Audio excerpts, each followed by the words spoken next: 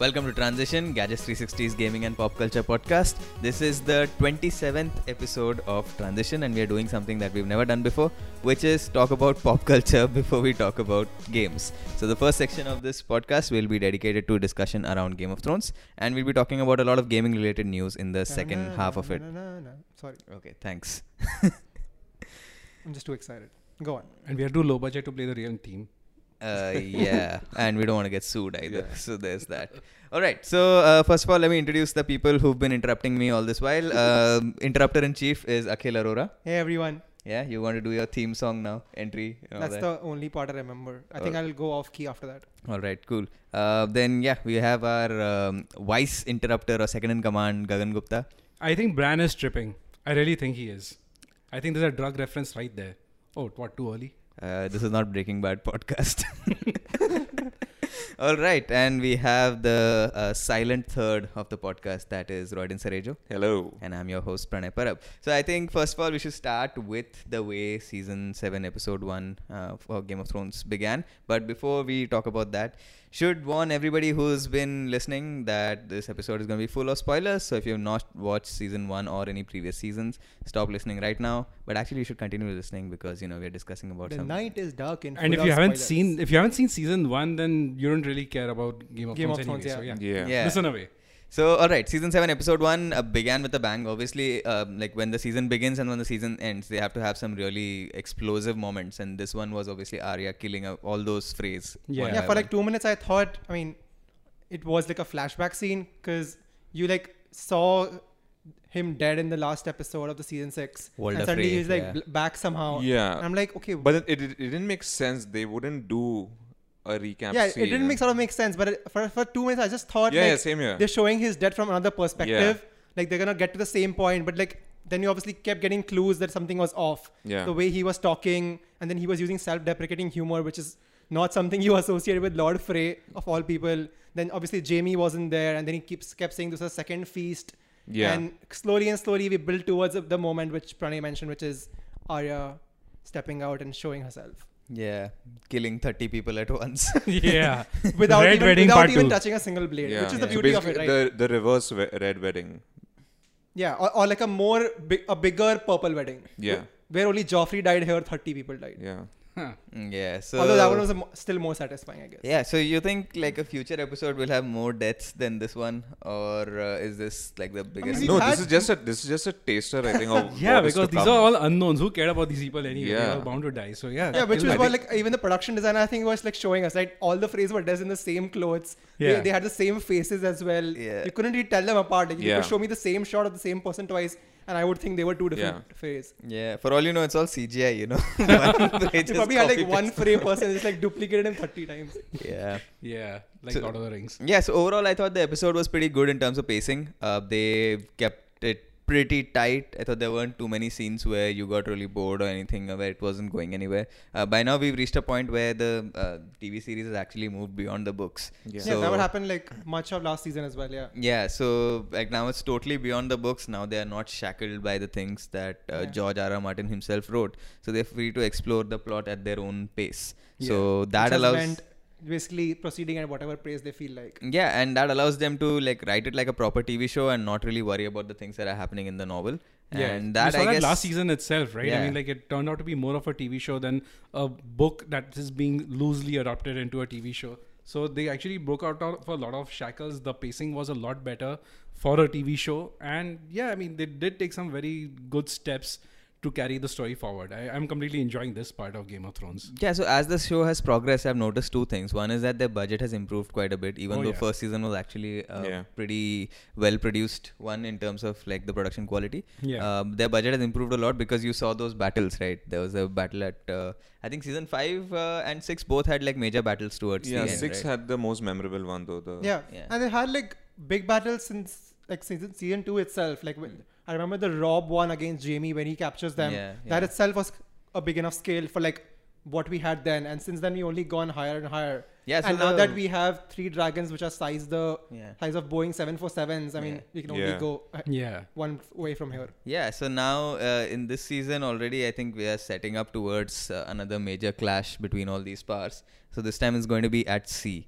So, I mean, what did you guys think about that part of the story where like Daenerys is coming back and Euron is going to go and attack their fleet as they come back? Well, Daenerys was more of a padding at towards the end. I mean, like there was nothing really happening except for her climbing up a lot of stairs and saying, "Shall we begin?" Yeah, but like, But what I love about those that scene moments is are, that sorry, go ahead. exactly the moment, the way they've shot it, Yeah. the Yeah. cinematography was beautiful, and It was. throughout the entire that set, Yeah. no one says anything. Like, and I like that It still it was conveys still so much. it was still engrossing, even though there was no dialogue or there was no banter between anyone. It's just the way that it was shot, Yeah. and it just takes you aback, like for her to like, because as she's taking in the moment, she's coming home Yeah. after being born there, and then this is the Yeah, there's so second much time significance she to it, right? Because this is the Exactly. place she was not only born, this was the place where Targaryens first landed, made their trading outpost when Valyria existed, and this was the place where they made their castle and started their conquest of Westeros from. So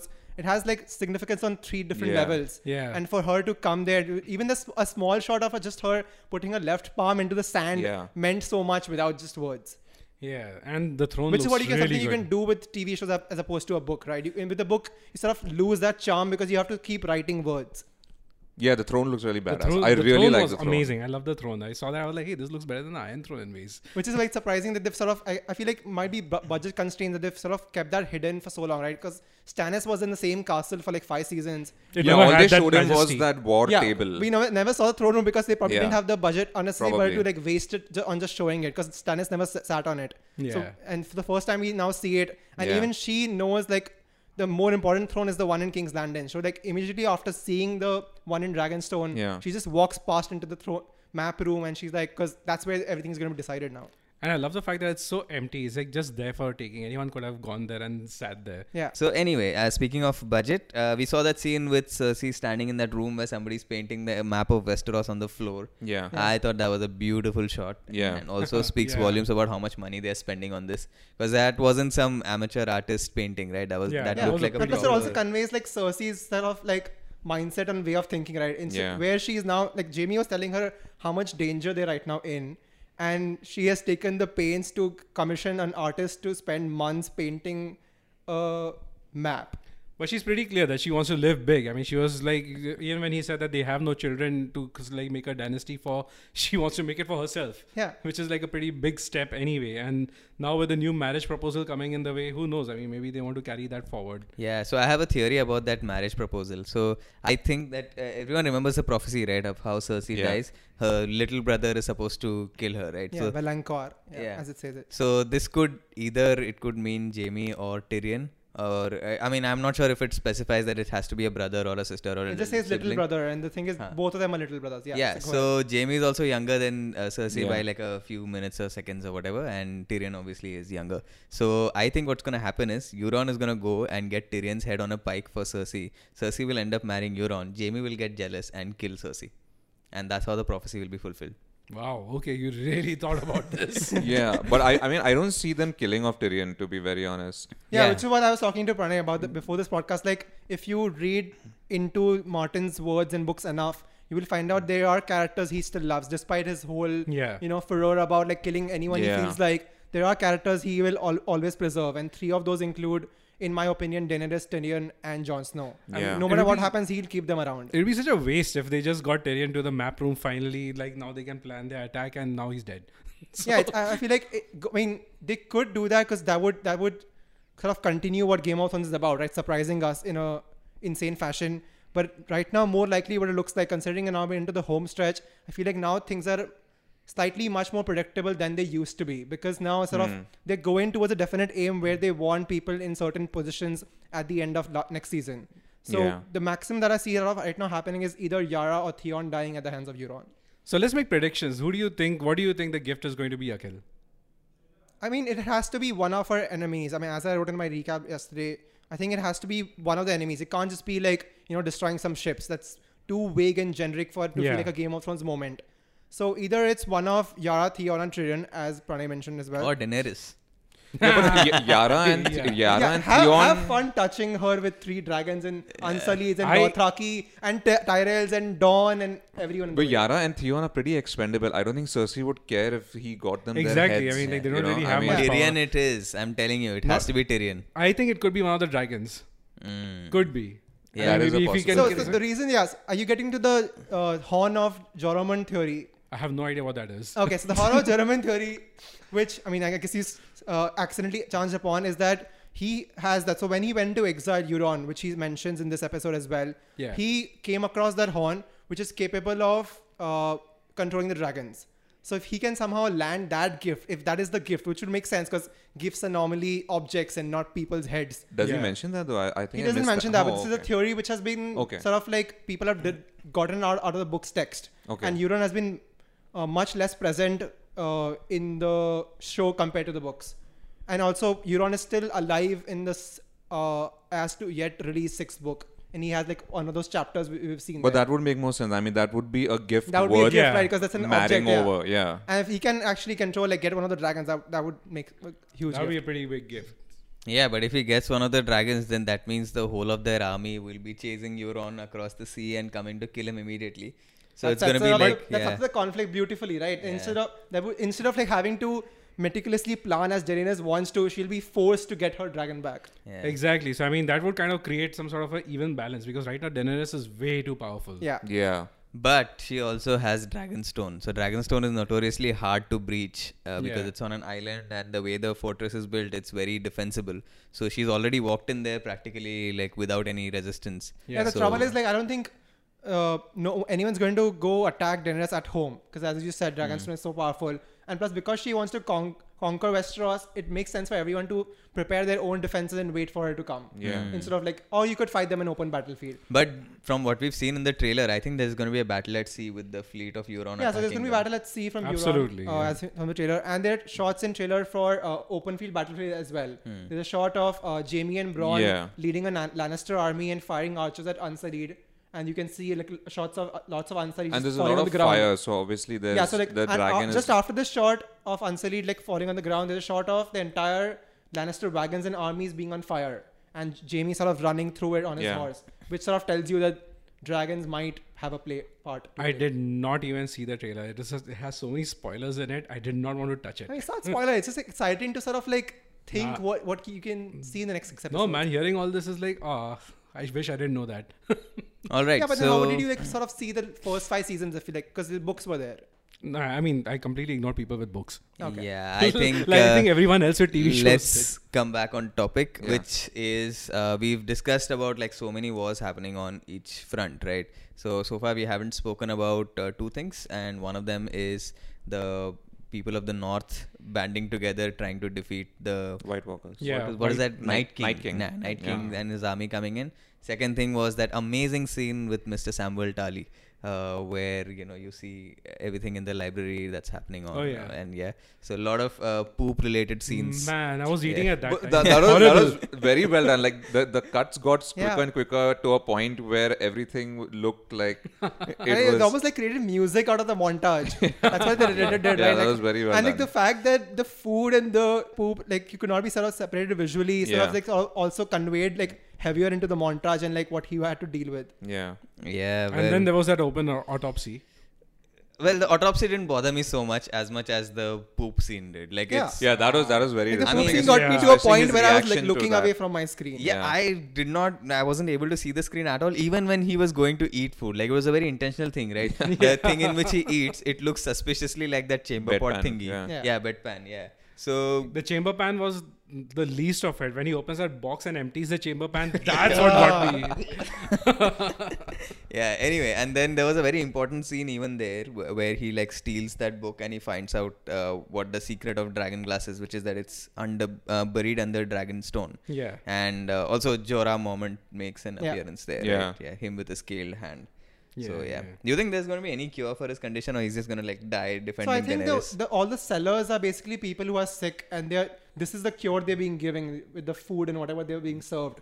So he is. I mean, it makes sense for him to be cured because he was so crucial to Dany's journey in the first Yeah. 2 seasons that he has such a heavy, at least emotional role to play, if not a narrative role to play. That it would be amazing to sort of see him as the right hand man once like Dany's on the throne. Yeah, and I'm guessing even if they don't cure him completely, they might find a way to stop that process Yeah. from converting him Sort of completely. like but Benjen Stark last season. yeah, so I'm sure eventually he will fight by Daenerys' side, if not cured, but he will somehow meet up with her and team up with her again. I think he's gonna be a sacrifice. I think he's gonna be a sacrifice for Daenerys in some way or the other. Then I think he'll die protecting Daenerys. Yeah, Yeah, exactly. that could Yeah. happen. Fit- That's the end. thing. So he'll sacrifice his life for her. Yeah. Yeah. For sure. There is no way he's coming back into the team. I Yeah, mean, like, he's and been then gone way too long. Daenerys will cry for like 3 seconds and she'll move on immediately. Yeah. Like she's done with every other character. That's Speaking like, of another Mormont, Lyanna Mormont came back. yeah, so that's Nice. the part in the north, right? Yeah. Yeah, and she scolded one guy again. That was Lord Glover. That was brilliant. Yeah, I mean that entire logic of keeping women away from battle, like it makes Yeah. zero sense. Come on, I mean you're facing all these Night King and all these people, and half the population is sitting at home doing nothing or cooking and all that. How does that even Stitching. make sense? Like really, it adds Yeah. nothing to the whole logic of that. You know, you And that scene also sets up beautifully what we can probably expect over this season and the next season, like a good rivalry between Sansa and Jon. Yeah. Yeah. She's not afraid to speak up Oh in front man, of him. she started to annoy me now. Sansa. She started to annoy you Sansa now. annoyed everyone like I mean, like before it was okay. I mean, she was a victim, but now it's really getting annoying, man. Especially the way she's constantly contradicting him and trying to be the next Cersei of sorts. But it's also Littlefinger trying to like brainwash her into like, you know, telling her to assert herself and stuff. I think it also comes from a sense of like her actually wanting to save Jon. Like what she says really makes sense. She doesn't want him to commit the same mistakes as her father and her Yeah. brother Rob. Yeah, but I mean, you don't want to end up in the same position. I mean, the thing is, John's already done that. and he alienated- died. Yeah, Yeah. he alienated his people and he paid for it. Which but is why that she didn't stop him. So Yeah. yeah, you're not going to be brought back again. Anyway, you sent away Melisandre. yeah, Yeah. they should get her back. Really should. And like allow another kid on this fire. I mean, like, why not? She's good to have around. I mean, if somebody dies, like, oh well, Melisandre, go ahead. I mean, Uh, she's Do your in the thing. trailer, but I'm not sure where she's going to show up. I feel like she might show up on the Dragon Queen side now, considering Yeah. she's like constantly Yeah, showing in up the everywhere. trailer they pieced it together where it seemed like It she's seems looking like that, down yeah. and when they're walking up, so I was expecting her, but Yeah, she's but she obviously wasn't not there. in Dragonstone because Or maybe that- that's the surprise in like episode 2, and she just shows up. You're like, oh, I was in the castle alone. Hi guys. Yeah. oh yeah, how do you think it's so clean all along? yeah. You pulled down a red banner. That was actually my second dress or something.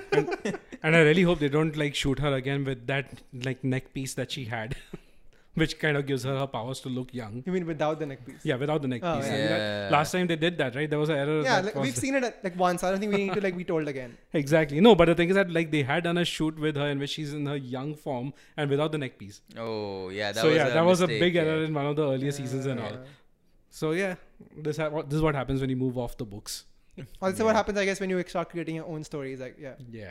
Yeah, but I'm actually liking what they're doing once they've started going beyond the books. Yeah, absolutely. I Yeah. completely Season agree. 6, I think, was the best season so far, especially towards the end, the 2 episodes, because, you know, human memory works that way. You remember the last 2 episodes the most, right? Yeah. Yeah. So I thought the way they ended it and the way they began it, overall pacing-wise, it was much better. Yeah, than that's also previous because like the seasons. middle episodes are always sort of tend to get a slog. Like the reason Yeah.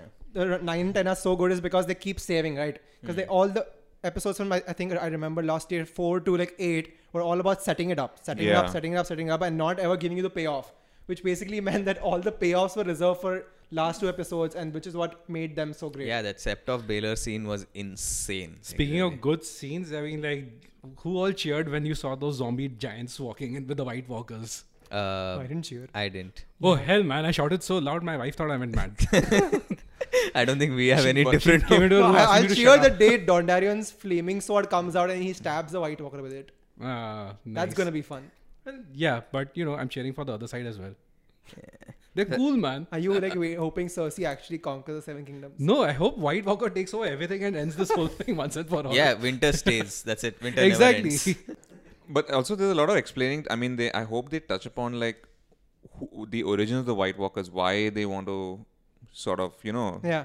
take over. What is their agenda, real agenda, apart from I just thought like they did that, converting right? everyone So- into No, they haven't. That like they were created by those other creatures and all because people Yeah, of so the get rid of woods or people. They did something. create that. Like we got like a small flashback last season. Remember the Yeah. Children of the Forest thing, right? Children of the Yeah. Forest. Where they showed how they created the first one to protect themselves against humans coming Yeah. from Essos. So that's pretty much that like their one prime directive.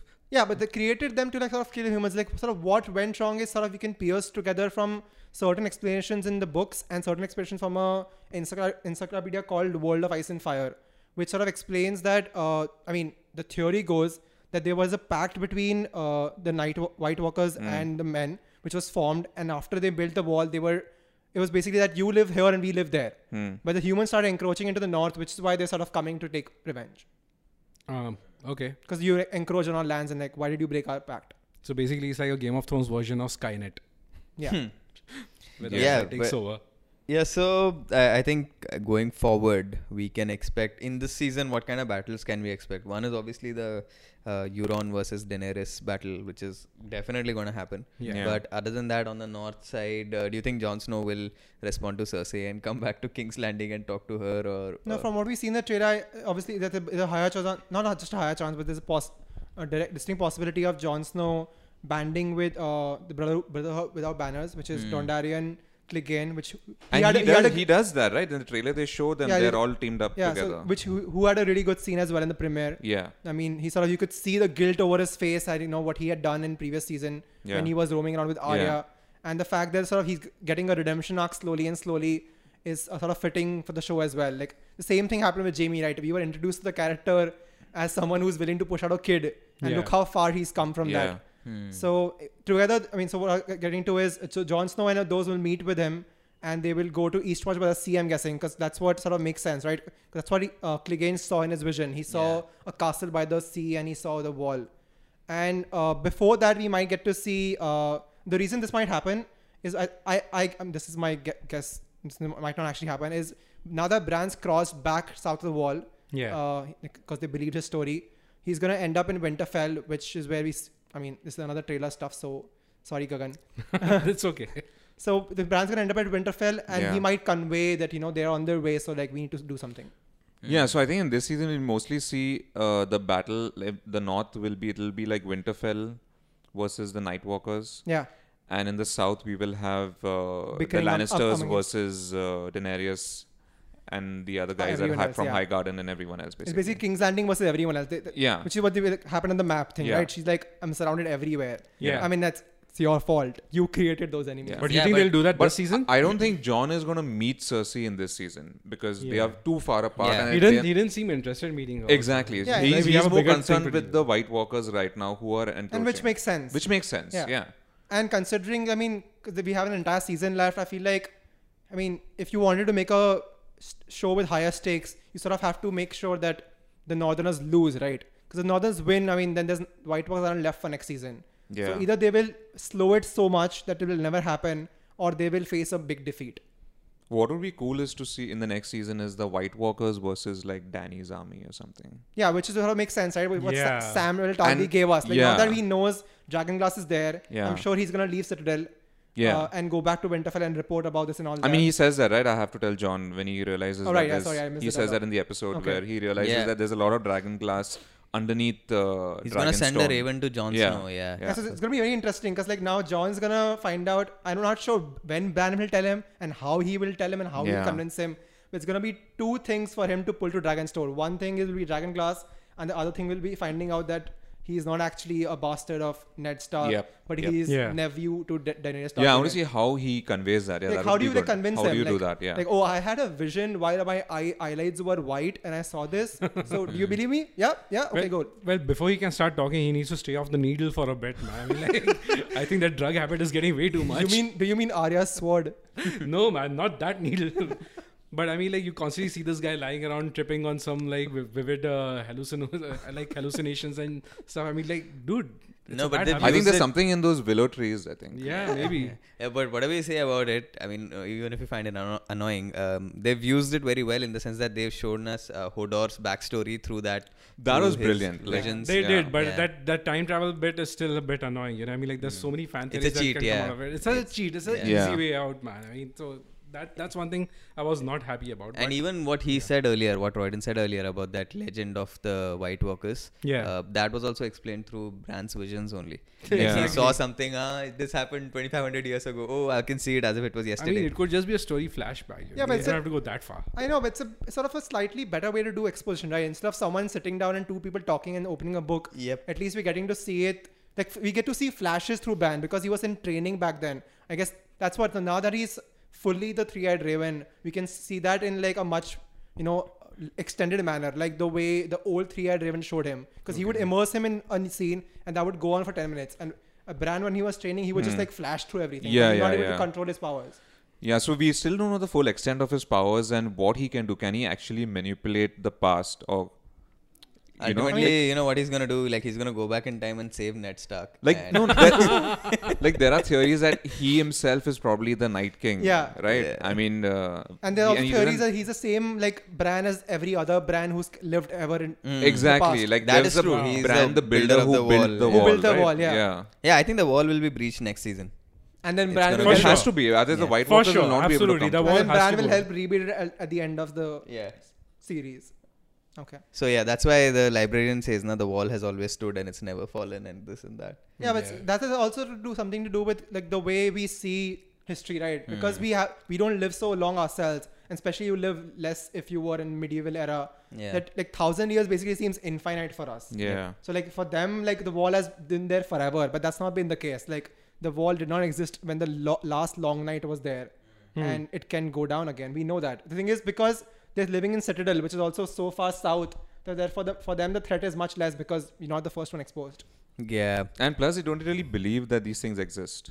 No, I think Anymore, at I think least. he bought that part, right? He says like I mean I agree every part can't be a fabrication. Yeah. Oh yeah. Yeah. But like the fact that because they're so far south, it sort of you makes it complacent, right? You're like, I mean, we don't have to care. Northern one's the first one. Yeah, and even though like in the north you can already see like snow falling and it's really cold and all, Yeah. you come to the Citadel and it seems like it's just warm, autumn. It's yeah. completely different. Yeah. Although so we did have a night shot where I felt like there was snow in the background. it felt like autumn. It didn't Yeah, I guess, feel yeah. like Yeah. anything close to winter. Although like King's Landing feels like proper Yeah. summer even Yeah. now, even though winter is here. Yeah. I mean, I guess like Bombay winter. It's better. They don't have rains for 4 months, which for them would be 40 or something. Yeah.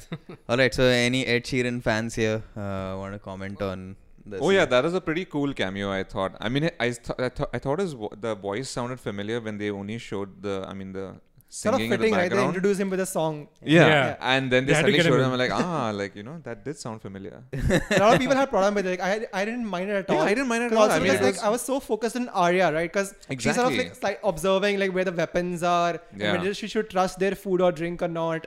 And because that's why I didn't really care, because he just had like one line, Yeah. and yeah. after that he was just like sat there and smiled at everyone. Yeah. Was anyone else expecting Ed Sheeran to die?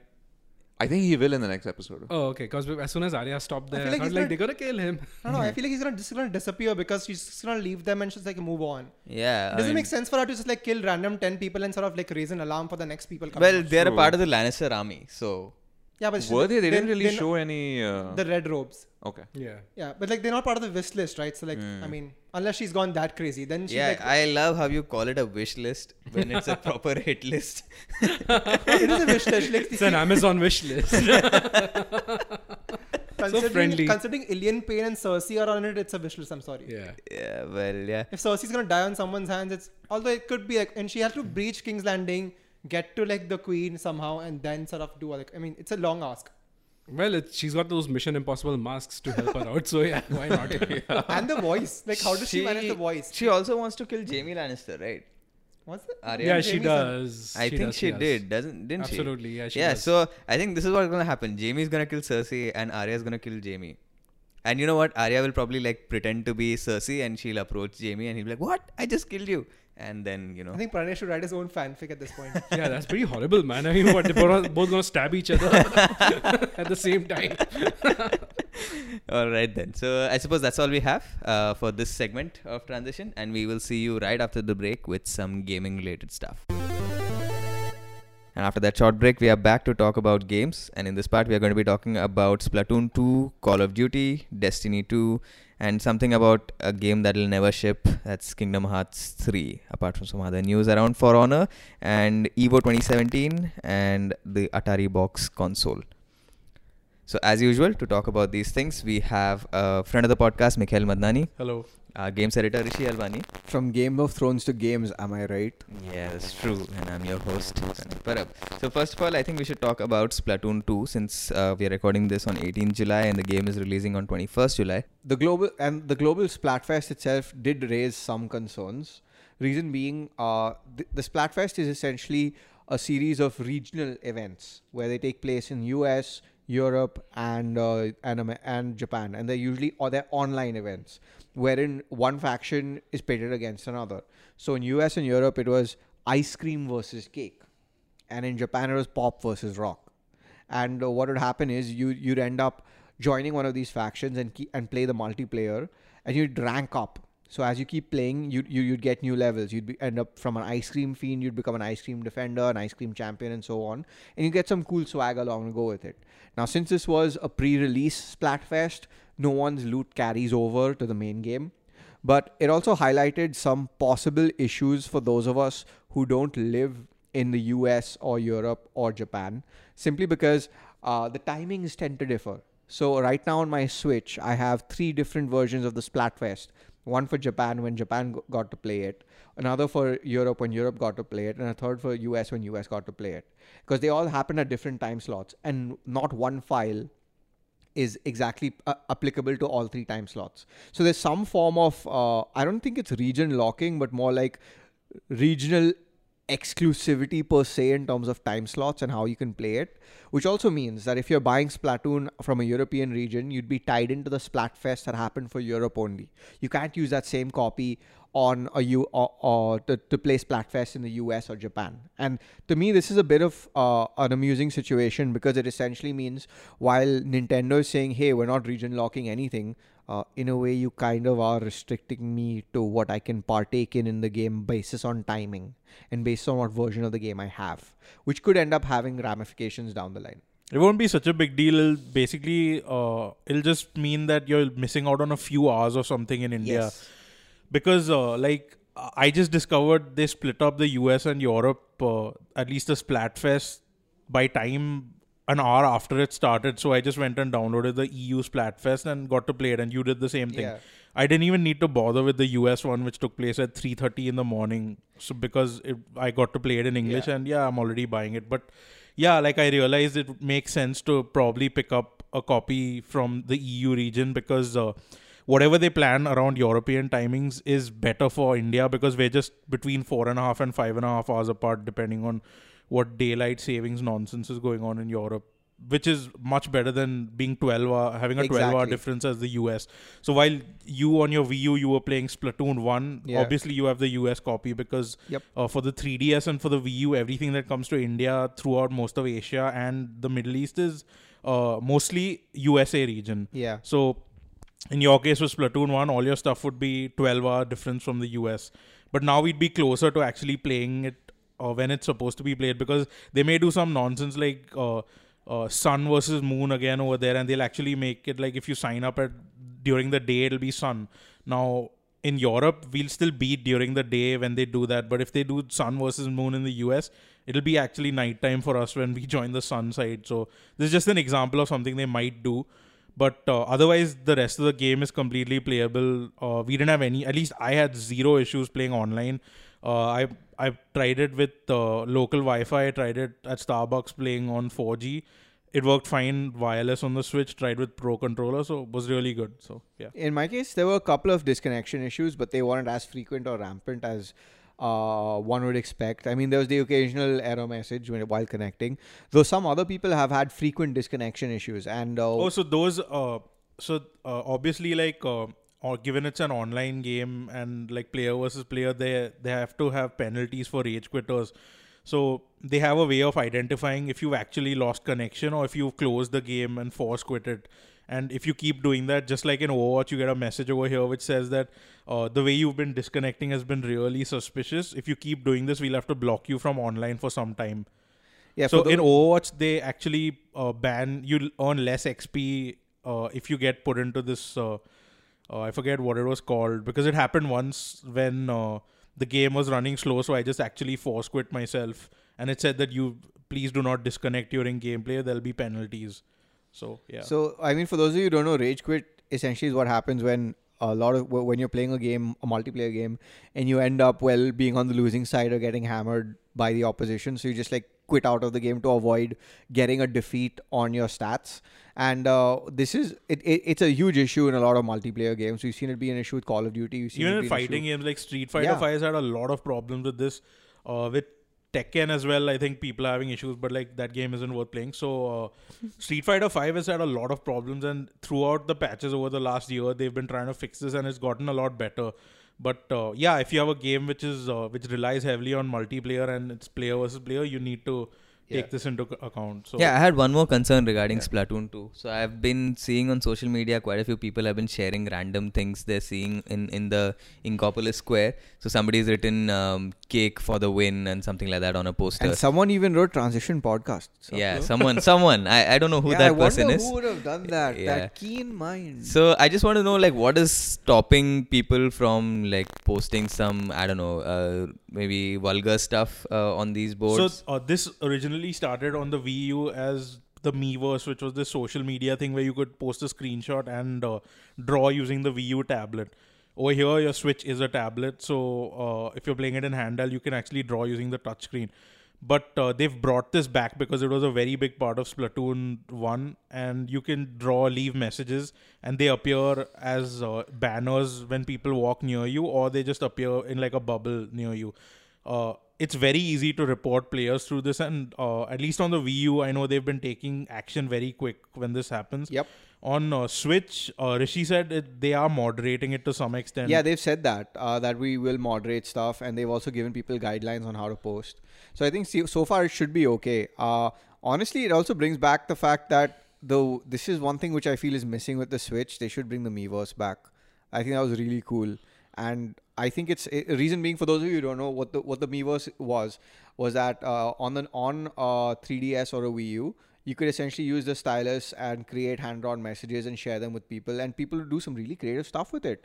And it was a really cool way to engage with the community, to speak to people, to even find strategies for a game. So like with a game that I was playing called Tokyo Mirage Sessions on the Wii U, rather than get out of the game and go to my PC and figure out how to beat a certain section of it, I just press a few buttons on my Wii U and I'm already in the Miiverse and getting help from the community directly. It was really cool. It was just a nice engagement factor that was there.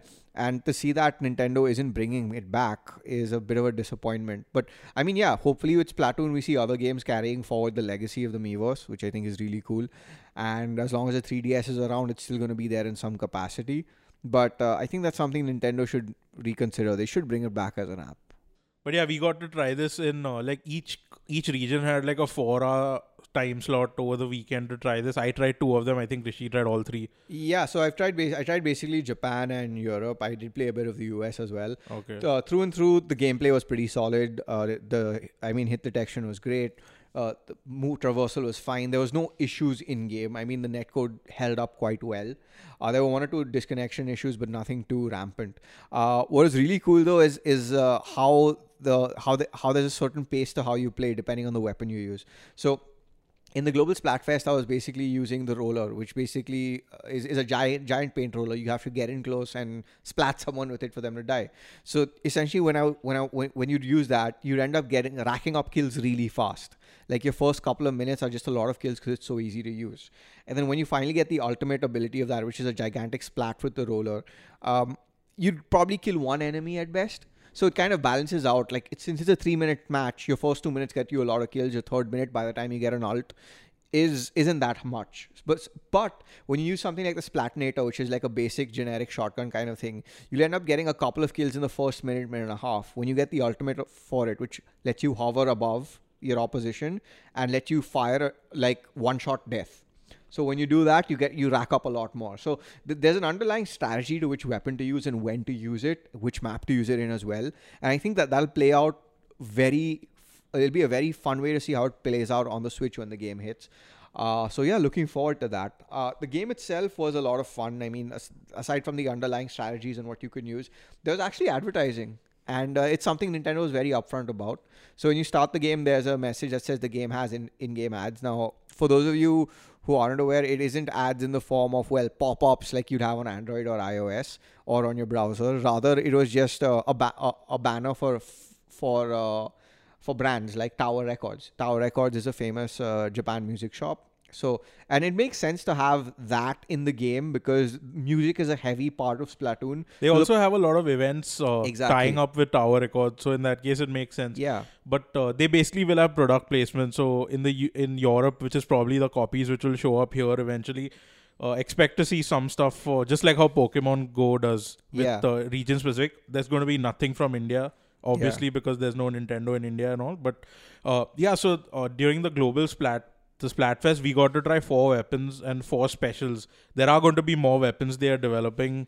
There's more stuff in the full game, and the only thing we got to try was Turf War, which is one of the main modes, which just has you covering more of the turf, as the name suggested, with your ink color, and each there'll be 4 inklings on each side in different colors, and basically the roller, as Rishi said, this is what I was playing the most. It's like I'd say they're the tanks because they do most of the coverage, and the rest of the people are just distracting the others and stuff like that. So it was interesting, and so basically the roller is a Reinhardt of Splatoon, full Overwatch. Exactly. So So anyway, looking forward to that. Hopefully we should be having a review next week, fingers crossed, provided our copies show up. I expect that from our host Pranay. And but then from Splatoon, I think we should move on to other shooters of note. Yeah, such as Call of Duty and Destiny 2. So I believe some pricing related info has been released. So couple of things. Firstly, let's tackle the price hike first and get that out of the way because it's a very weird situation. So what's happened is Call of Duty World War II and Destiny 2 have received a price hike for India. The games were priced at $4,299 on console and $3,499 on PC. They received a hike of $4,499 on console and $3,799 on PC. The reason for this that is given to retailers is GST. Now, this doesn't make sense because the impact of GST on games is negligible. It's like 2 or 3%, right? Exactly. And at the same time, there is a refund component to GST as well. In addition to this, Sony and Microsoft, who have a bigger presence in India, haven't increased price yet. Forza 7 is still $3,999 on Amazon. Uncharted Lost Legacy, whose MRP was $2,499, is still $2,499. We haven't seen any change from them yet. And at the same time, it was widely speculated that Warner Brothers would increase price on games because the Steam price of Middle-earth Shadow of War is $4,000. So everyone expected a $4,000 price, but no, they've stuck to $3,499 on console. On PC console, still digital $3,999. Yeah, as PC of now. digital $3,999, but physical should be $3,499. We don't know just yet. So point is, the excuse of GST doesn't make sense. One thing I have heard from several other retailers is that this is possibly done not because of GST, but because of custom duty hikes in terms of packaged product being brought in. And that could explain why. And because that ends up being a long-winded form of an explanation, they decided to just say GST instead. That's what some are speculating. We've got in touch with Worldwide CD-ROM several times. They haven't got back to us. I think they're basically in hiding because they haven't even given retailers Destiny 2 beta codes just yet, which are supposed to be given last week. So I don't know what the situation is at this stage. And this is frankly how they've been doing, and they've been doing nonsense like this for almost a decade. They need to hurry up because it'll be open beta by Friday, I think. Exactly. So it's a very amusing state of affairs, and they've been getting away with this inefficiency for the last 10 years. But then also keep in mind, Activision who is the publisher of Call of Duty and Destiny 2, are one of the most price-sensitive publishers around. Back in the day when Call of Duty 4 came out and was this massive monster hit, immediately the very next year, they increased price from $2,799 to $3,499 on PS3 and Xbox 360. PC price also was hiked from $999 all the way up to, I think, either $1,499 or $1,999. Point is, they've been pioneers in raising prices in India. They raise prices before anyone else. So I think also that might have a part to play in all of this. I mean, it could. I think more than GST, it seems to be more like publisher greed. But again, we won't know until we hear it from Worldwide themselves. So the official statement which they've given to retailers, which retailers have received on email from Worldwide, have indicated GST, but we don't know for sure until they actually comment per se to us. So that's the one point. That was one thing to do with Call of Duty. The other thing was there was a leak. As with most things Call of Duty, things get leaked. But I don't think this was a leak that was done on purpose, because an unfinished trailer for Call of Duty Zombies the zombies mode for Call of Duty World War II found its way to the internet, and obviously, I mean, it looks legit. It looks a lot more horrific. You'll be fighting off against an undead army. Now, the zombies mode in Call of Duty games have been pretty good in the recent years, particularly those with Black Ops. The Black Ops series has done a really good job with production values in this. Then again, the Black Ops series of games of Call of Duty were made by Treyarch, and this is done, and I think World War II is being done by Sledgehammer, if I'm not mistaken. Yes. So you can expect some difference in treatment. And the last time Sledgehammer did a zombies add-on for Call of Duty was with Advanced Warfare back in 2014, and that was done as an add-on much later. So how they take it forward with this, considering it seems to be a day one thing, will be interesting to see. I'm looking forward to it personally because the zombies modes are a lot of fun with friends. They're good co-op modes to play. In the past they've had some really good AAA voice talent voicing the characters in this. So it'll be interesting to see how this pans out. There should be an official reveal towards the end of this week. All right then. So moving on, do we want to tackle this For Honor stuff first? Apparently, one of the people who worked on For Honor has claimed that some report around it losing its player base is fake news. Oh, so what? The Trump administration is now looking into For Honor or what? Yep. Now we'll Seems start like it. hearing some alternative facts. Yeah, so apparently, For Honor's community manager Eric Pope claims that that the Steam data about the user base dwindling by over 95% is not true. He claims that it's fake news. But and I mean, at the end of the day, considering that Steam makes up a large chunk of Ubisoft's sales, because see, Ubisoft games are available through two platforms on PC. One is Steam, and the other is Uplay. Now, at the end of it, assuming Steam is the bigger part of the equation, yeah, I mean, that would hold true that you've lost a large chunk of your user base. I mean, at the same time, if you look what's happened, the creative director on For Honor, Jason Vanderbeek, quit the company, and he's now working at Nexon as on MMOs and trying to help people make MMOs and stuff. So and at the same time, if you look at what Ubisoft's doing, Ubisoft's tied up with the ESL to have a weekly kind of or a monthly kind of For Honor tournament where you can win $10,000 on the weekend and stuff. It seems like a way to get people back into the game. And I mean, let's be honest, it's Ubisoft. One of the bigger strengths has been how they manage a game with live content and post-release. We've seen it with Rainbow Six Siege, where it's become a totally different game today and a lot more accessible and playable and a lot more fun. They've done it to some degree of success with The Division as well, even though that's taken a hit. They did it very well with The Crew. The Crew's expansion more or less fixed everything with the game. But then it also begs the question, why release a game in such a broken state to begin with that it needs to be fixed? So where For Honor is concerned, I mean, it didn't even help matters that you had to be online to play single player, which I think is, I mean, what is this? This doesn't work in 2017. So I think there are some glaring points of concern, more so when you consider that a lot of games are going to follow a live service model. I mean, it's something that Microsoft's done exceptionally well with Halo 5, where till this day there are updates to multiplayer, there are people still playing it. So I mean, there is merit to the approach. But if it's failed, it's failed. And the data is available for everyone to see. Steam Spy data is available everywhere. It had an all-time peak of nearly 46,000 players since launch. And currently... 1,000. Currently 1,000 users. Yeah, currently 1,050 people playing as of 9 minutes ago. Wow. And 24-hour peak of nearly 1,600. So yeah, it's had like a huge drop.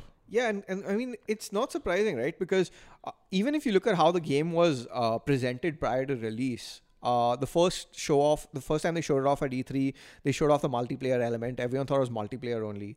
A year later, they show off a single player campaign, but then the single player campaign ended up being a tutorial, which was kind of like 4 or 5 hours long. I think Akhil reviewed it for us, and he was pretty much like, he wasn't too impressed with it. And I don't blame him.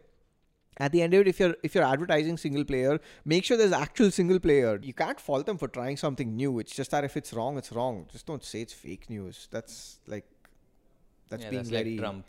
Yeah, that's being very Trumpian of Ubisoft. All right. So moving on, something that both Mike and you would be slightly interested in talking about.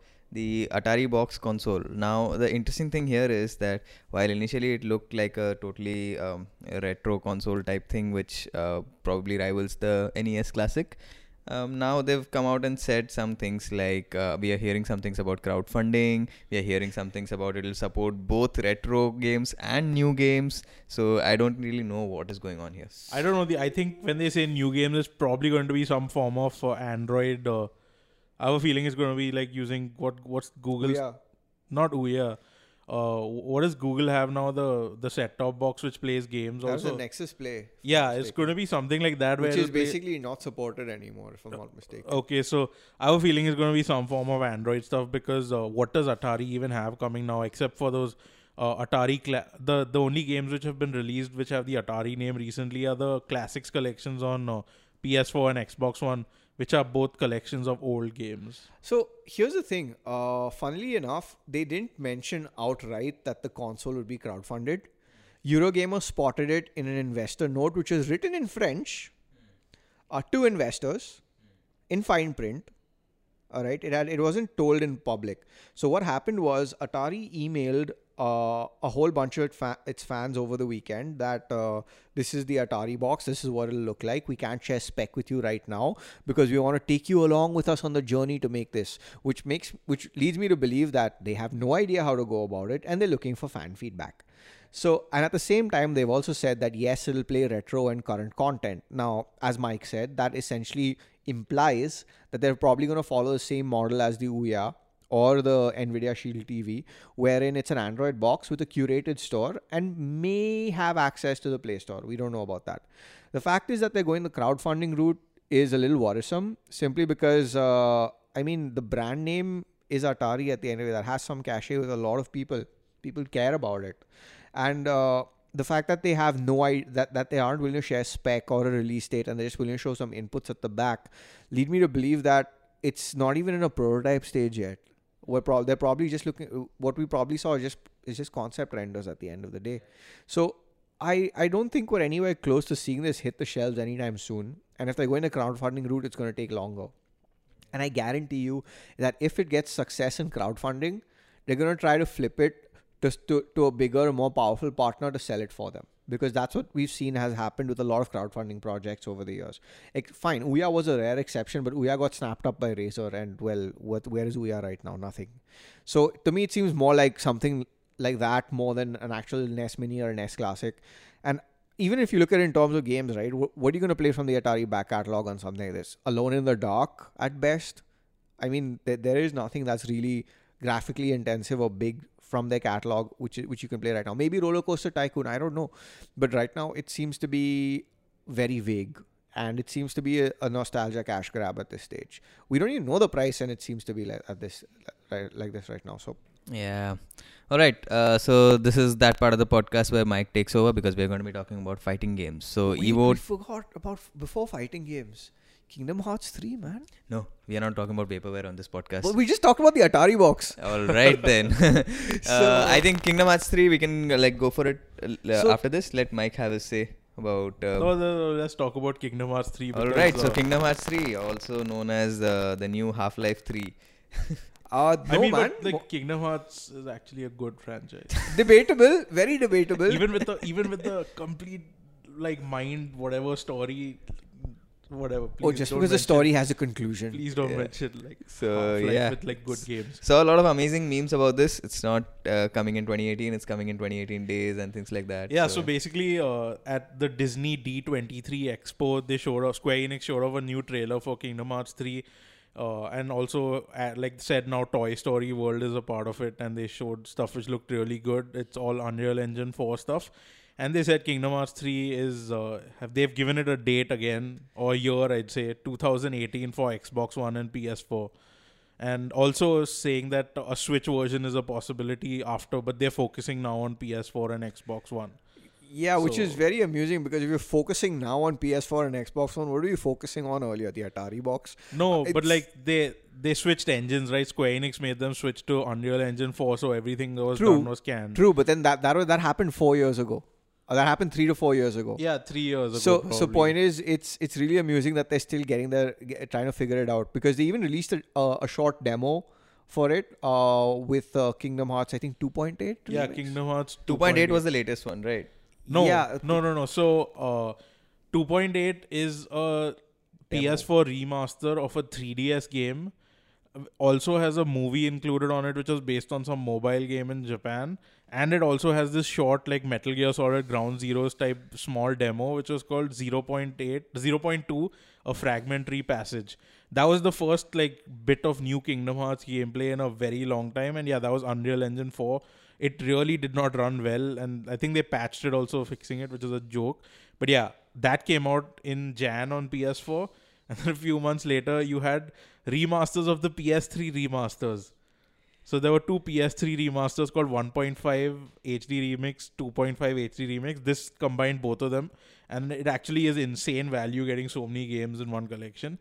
And now Kingdom Hearts 3 is going to launch directly on Xbox One with no previous collections or anything. So basically, basically, it's going to sell less than one copy, which it would have on Xbox One for that one Xbox fan probably who likes Kingdom Hearts. Yeah, so essentially, if you're a collector, you might as well just get it on the PS4 if and when it shows up in the PS4's lifespan, because Square Enix is notorious for this. We saw it with Final Fantasy 15.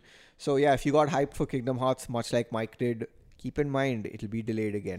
All right then. Finally, EVO 2017. So yeah, EVO 2017 took place. There were a lot of announcements, a lot of some good announcements. Capcom making a joke of themselves as usual. How's that good? Huh? How's that good? Because it's hilarious when you see a game which is so bare bones, like Street Fighter 5 is like the main stage of EVO. The final was amazing to watch and all, but like the game is pretty much a joke outside of the competitive scene. And they have a new game coming out called Marvel vs. Capcom Infinite, and like everyone knows Ultimate Marvel vs. Capcom 3. It's like a historic game for fighting games and all. It recently released on current gen platforms. And so the next Marvel vs. Capcom game is now Ultimate Marvel vs. Capcom Infinite. It's basically Marvel Cinematic Universe versus a small portion of Capcom, and it looks terrible. So instead of like when you have Namco announcing, who did they announce? They announced Geese for Tekken from Fatal Fury. Yeah. No idea who that is, but trailer looks good. You have Namco showing off Dragon Ball Fighters with a Z at the end, which probably looks like the best fighting game coming out in the next year, I'd say. Yeah. And then you have the new Marvel vs. Capcom Infinite character who no one's heard of from Darkstalkers. Yeah. So like it's really funny just seeing how Capcom is literally just riding on the Street Fighter 5 popularity. What, is it even popular? Are people still playing it? They are. Like it continues to sell slowly. It has a very high concurrent player base, at least on PS4 and PC. Like it doesn't matter because you can play crossplay with PS4. Nice.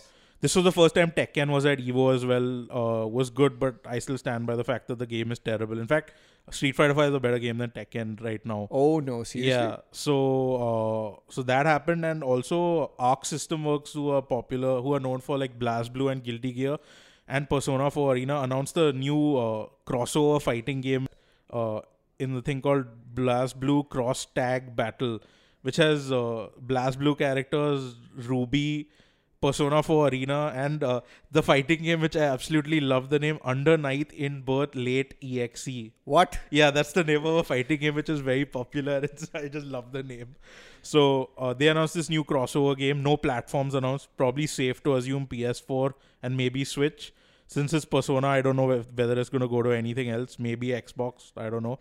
Yeah, because Persona 4 Arena did make it to Xbox. Yeah, it did. So but then, given how Arc System Works is basically avoided Xbox One completely after that one token BlazBlue game they released on it. Central Fiction, I think. No. They released Chrono Phantasma Extend on Xbox. Yeah. Everything else has just been PlayStation and late to PC, if at all. Yep. So that's going to be interesting. And but for the first time, EVO is going to be in Japan in Jan. And Nintendo's ARMS is going to make its fighting game tournament debut over there, which is going to be very interesting. And we might even see, who knows, maybe by that time Nintendo might announce Smash for Switch. Who knows? No, so for the EVO Japan, they have Smash for Wii U. It's already announced. So I think that basically proves that we're not going to get a new Smash game until after that. I have a feeling maybe next year, because this year they're doing too much stuff. You have that Pokken Tournament Deluxe. True. You have ARMS, and now you have Splatoon, which is another multiplayer focused game. Probably next year. Yeah, I mean, and besides, it's good they're doing it on the Wii U, because, you know, it'll take them time to update all those Wii U's to play Smash, which always happens to everyone. So yeah, never forget. So yeah, basically that was EVO. Excited for the new fighting games. Everyone should play Guilty Gear XR Rev 2. And BlazBlue. Not as much. As much. Not as much. We shall take this outside. What about that Dragon Ball thing game Oh, which is coming yeah, out? So I said that. So Namco is getting Arc System Works. Namco has the Dragon Ball games license, and they usually release one game every 1 year or every 2 years called Dragon Ball Xenoverse. Like, it's releasing on the Switch this year, and they aren't available in India officially because of licensing. But if you know where to look, you can find a copy. Yeah, so about licensing, just to clarify, is this a question of the fact that the game can't be distributed in India?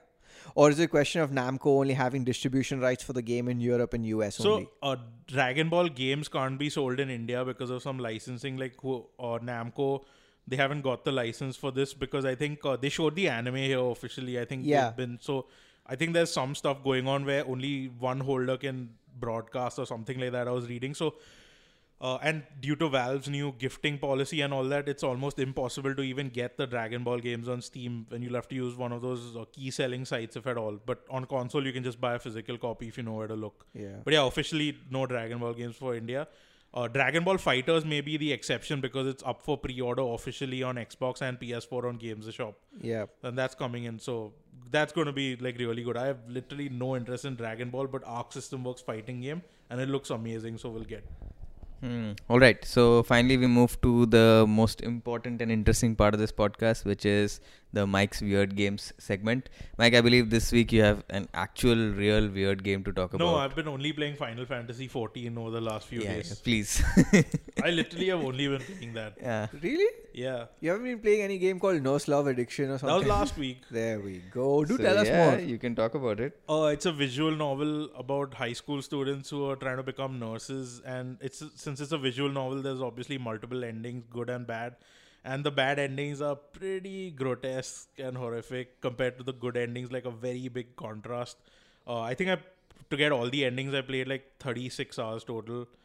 It's available on PC and on Vita, so finish that. Oh, no, PS4. No, it's a visual novel. I can't imagine. I don't even know why people play that stuff on PC, but good for them. So yeah, very good story. Lots of very weird stuff. Cosplay, stabbing and stuff like that. So yeah, I've been playing that and convinced a few people to reinstall Final Fantasy 14. So I was playing that over the last few days. Still very good. Still enjoying it. So been playing that basically. Yeah, all right. Rishi? Well, I've been playing a lot of Splatoon 1 of all things. Basically just in a run up to see what exactly is different between that and Splatoon 2. And it seems to be a lot of the same, though that's not a bad thing because the single player in Splatoon 1 surprisingly decent. Played through the first couple of bosses. I like how they've basically taken inspiration from Mario and how to defeat them in terms of they're multi-tiered. You just don't shoot them till they die. You have to like shoot them at a specific point, platform a few sections, and then kill him. So which is really cool. That aside, I've been playing a lot of Breath of the Wild because of the expansion pass, and yeah, it just makes me wonder that they should have included a lot of this at the beginning, but whatever. So yeah, I've been playing those two, and then Destiny 2 beta is coming up, so jump back into Destiny 1 for a bit to see what's there, what's different, and yeah, looking forward to that. All right then, that's all for this episode of Transition, and we will see you with another episode next week. As always, don't forget to rate us on iTunes and follow us on Facebook, Twitter, YouTube and Instagram at Gadgets360. And the music for this podcast comes via Magnus Solai Paulsen. His album PPP is where the tracks are from.